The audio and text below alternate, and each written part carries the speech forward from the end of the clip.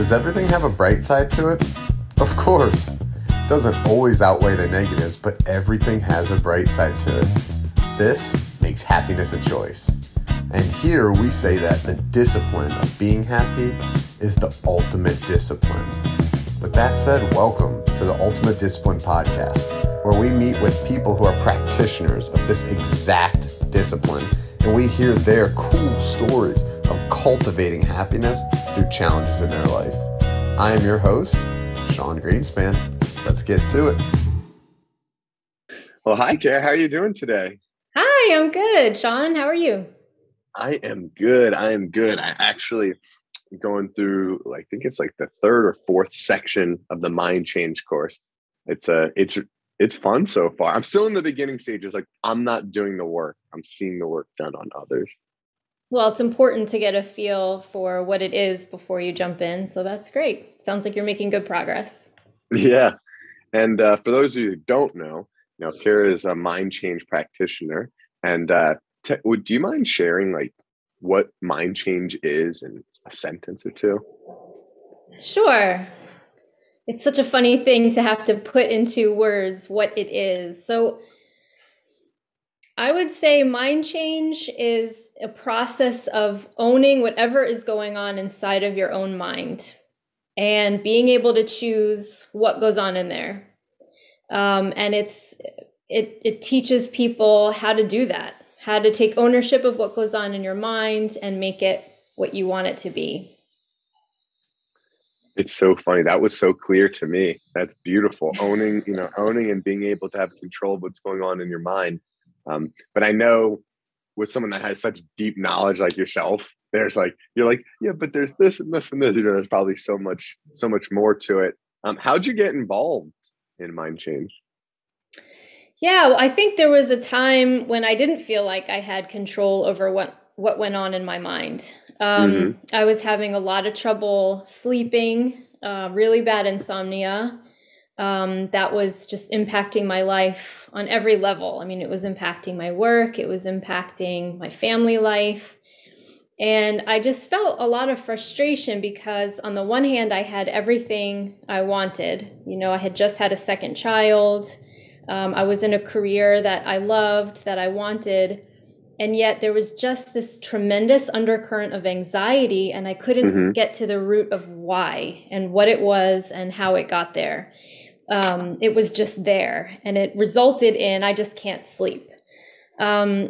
So during this time, I was just exploring a lot of different ways to solve that. I was seeing doctors, I was doing traditional counseling, I was doing lots of nutritional approaches, kind of everything to try to figure it out. And just kind of ended up in the same place again and again. And at that point, I saw Heather McKean, what she had gone through, and I saw her whole transformation. And I basically asked her, hey, do you think this could work on me? Could this work on insomnia? And she was very new to what she had learned, but she said, let's try it. Let's see. I guess I was a guinea pig. I was sort of her, let's see if this will work. Wow. And we just spent a couple hours together, and it was life-changing. I mean, from that night, I went home and I had one of the best nights of sleep I ever had, medication-free. Just instantly? Yeah, that first night. And I just thought, oh my goodness, that was amazing. So at that point, I just thought, I just want to figure out what that was, how it worked, why it worked so well, and how to start applying this to other areas of my life. If it can make that much of a difference, what else am I capable of? What else can I do? And so that's kind of how the journey began for me. Nice. So you and Heather were friends first? Yeah, we were friends. Cool. We worked together in ministry. And so we had some overlap there. Yeah. So you guys were friends. You saw her go through a dramatic transformation. Correct. And then you guys started talking. So you basically were like, I have insomnia that's like almost crippling, right? And that it is difficult. It's almost like you'd rather have like a broken bone or something, because everyone's like, I know how to fix that. Put it in a splint, right? Wait 6 weeks.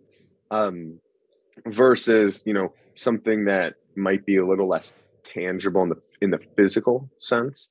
Um, and yeah, so that's beautiful. So has that been your biggest revelation and inspiration so far? Is that you overcame insomnia, or have you talked about applying it to other areas of your life? Yeah, and I will say just quickly on that other point you made, I actually at one point was hoping that I had a brain tumor. And I went and got a CAT scan of my brain because I thought maybe there's something stopping me from sleeping because I wanted there to be a reason. It just seemed like how could this be happening? Sleep is supposed to be this natural thing. And so there was just all of that. But there was no tumor. It was just some things I needed to work out. But yeah, so after That's that point, I mean, that's what got me in the door and learning these things. But then it kind of just everything suddenly became unlimited. Like I had been living from such a I don't know if you're familiar with the scarcity principle. Yeah. Um, I had been So living in can you that. talk about that for a second? Like, what's a scarcity principle to you? It's a belief that there's not enough to go around. A belief that you can only have so much or do so well. A belief that's not Um, true. right, an untrue belief, right? And um, you can only hope and expect so much. And one of the things actually that I had bought into was so we'd always had a dream of building a family, having many kids, but we also had a dream of moving abroad. Um, but in my mind, I could only have one or the other. I couldn't do both. And part of the insomnia was, well, I can't have another child until I resolve this. And that was what I really wanted. So with the insomnia out of the way, I thought, oh, I can have another child. Like if I can sleep on my own, then I'll be okay. And so then I had another child, but then without this scarcity mindset, I thought, well, couldn't I also move abroad? And we started And dreaming you did. and we did with the 3-month-old. I mean, we started dreaming about what else could we do because suddenly it was like, if whatever goes on in my mind is up to me, and I have this incredible power within me, and that's one of the things about mind change. It's you learn just how powerful your mind is, and how powerfully that was created. Yeah. Then I'm only limited by what I believe. And you guys call that like a mind change manifesto, right? When someone says, "Hey, um, I'm going to create something," right? And what I've learned about the manifesto is it's not, well, I don't want to have stress in my life. It's no, I want to live abroad and have another kid or have Yeah. kids, right? That's you know how I live a kind of nomadic lifestyle right now. I'm up in Canada, and it's funny because people project their scarcity on Emma and myself, and we try to be polite, but like distance ourselves from it, ignore it because people say, I'm 28 and she's 30, and people say, "Oh, it's great that you're traveling right now at this point in your life because you won't be able to travel soon." And Hmm. I'm just like, la la la la la la la la la. Like I'm like, thanks, but no thanks for that thought. Um, but it does make I think people like do those things because they protect the ego. They protect you from failing, right? It's like, if you had a goal of, hey, I do want to live abroad and you have these big audacious goals, like you might not, achieve them all. But, from my understanding, what you guys believe is, and when I say you guys, let me lump me in there because I'm a full believer of mind change. But, There you what go. the mind change method is about, you know, understand kind of like what you want and then freeing your mind so you can go actually create that in life, right? It's not just, I think some people that might look into mind change is actually a question I had early was like, oh, like if I have a crippling problem, it can help me. But if I don't have it, I probably don't need it. I don't I don't think now that I'm learning more, I think it's more, helping you just free yourself from your mind so you can achieve certain things. Is that kind of how you know, would take it? Absolutely. I mean, I think we all have a certain amount of energy and creativity, right? We are given that. We start out as creative beings. But when that creativity and that energy is getting funneled towards managing fear, managing stress, managing worry, managing all the limiting beliefs and the things that cause anxiety, that creativity is now not available for creating and for dreaming. But when you start healing that stuff, when you start healing what is sucking out all that energy, all of a sudden there's just an innate, natural, creative part of us that comes out. It doesn't have to be, I don't want to say it doesn't have to be worked on. It's something we participate in, but it's not hard. It's not like, oh, I need to think about it just comes. That creativity is just natural. It's just buried under a lot of other stuff. And so it's wonderful to work with people, and as they heal these parts of themselves, and then you just unleash them to create a manifesto. They just do it. It's there. They have a dream. They have something they weren't in touch with before, and it just comes out of them. So I love that process. I love how that happens for people. But it's in all of us. Like, a lot of people think I'm not creative. That is not true. Everybody is creative. I think I know that is correct, that everyone is creative. And it's funny, obviously, Eden and Jeffrey, highly creative people, right?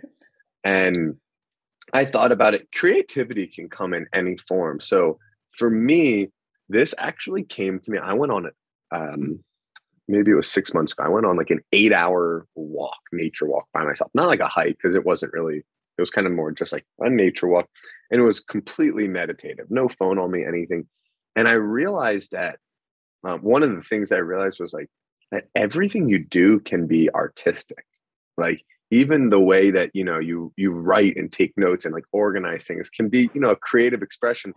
But more so, like, for me, I was trying to kind of like add like arts into my life, and it just didn't feel natural for me. But I realized, like, for me, like, playing basketball is like not just functionally playing basketball, dribble, shoot. Like, playing basketball in like my own style is kind of like, my way of like creating like and moving like with the body. So I definitely resonate with that. Absolutely. Movement Cara, is a huge, yeah. I want to ask you a question that could probably be a 6 to 7 hour answer, but I'm going to see if you can bring it down. And it's, what does the process of mind change look like? Just at the most basic, few steps. Okay. No, this is good practice for me because people ask me this all the time. So the basic process is identifying, if you can identify something that's bothering you, right? And we're all pretty good at that. And then you ask, well, how do I know it bothers me? Right. Too good. So what's bothering me? How do I know it's bothering me? And then a key question is, what does that say about me? Because what you're trying to identify is the problem behind the problem. Why is something a problem, right? Why is it a problem that I feel misunderstood? What's so bad about being misunderstood? Yeah. What does it say about me? What's my worst fear that it says about me? Because if we can get to that, what is really bothering you? And how do you know? Is it a feeling? Is it something you see in your mind? Is it just this knowing, a thought? Is it something you hear? Then you can kind of trace where that comes from and how you know it, right? How does your mind connect that and make that real for you? And then we just use that to go back into our files of how we are, who we are, and our experiences, and we're trying to find the relevant connection to that bother. And if we can trace that all the way back as early as it goes, that's where we need to go, right? It's something that comes from a subconscious program somewhere in our history. And we want to find that. And once we find it, we can heal it. So it's reflect on your current life and understand what is limiting you, what is bothering you, and then go back into your memories, right? And figure out kind of like where that is coming from in your subconscious programming, and then work on that, and that will then free you up from that bother or limiting belief or whatever. Is that the 1, 2, 3 punch there? Yeah, I think so. And it's so we can't think our way logically out of a feeling that we have. Mm-hmm. It doesn't work. The brain doesn't work that way. So a feeling that has roots that, when people talk about how they get triggered, that just means there's a feeling that happened at a subconscious level. So it has roots. It leads somewhere. And wherever it leads to, that's where we need to go to heal it. It's like, well, I forgave so-and-so for the way that they hurt me when I was 5. That's a decision I made as an adult. Great, but you still have a lot of feelings from that, and it still gets triggered, right? What you need to do is go back to that 5-year-old and heal it for that person and address it where it happened, addressing the wound where it happened in your mind. And then that's what translates to healing in the present. It's like one of the ways that I like to summarize it is, what if you could look back on everything in your life through the lens of love and peace, and seeing everyone in it as they did the best that they could? And if that's how you That's see all the beautiful. experiences of your past, then that's what you bring with you into your present and then into your future. I love that little nuance you put on there. I know this just from going through the course, but right, your memories are malleable, and your memories, which is a beautiful thing. Your memories change as you think about them. You said look through love and joy, and then you said as if everyone was doing their best, right? Maybe you and me have a history, Kara, and you did something, that I couldn't forgive in the moment, and still been dragging it with me. And then you look back at it that maybe she was hurting inside, maybe like you didn't even realize what you were doing. Maybe, whatever the case is, maybe I'm remembering it wrong. One of the beautiful things I like is it does put accountability back on yourself, which is scary, but it's empowering. If you're in charge, you can change it. So I just Absolutely. I absolutely love this, Kara, and I just wanted to, thank you for opening up about this and sharing. Sure. I think it's surefire thing that we're gonna have to do this another time, because I think we're just the tip of the iceberg here so far. This is one of my favorite things to do, to talk about. So yeah, I could do this all day. Well, I'm gonna take a note that we'll have to, but I really appreciate you joining us. Thank you so much for having me on. Thank you.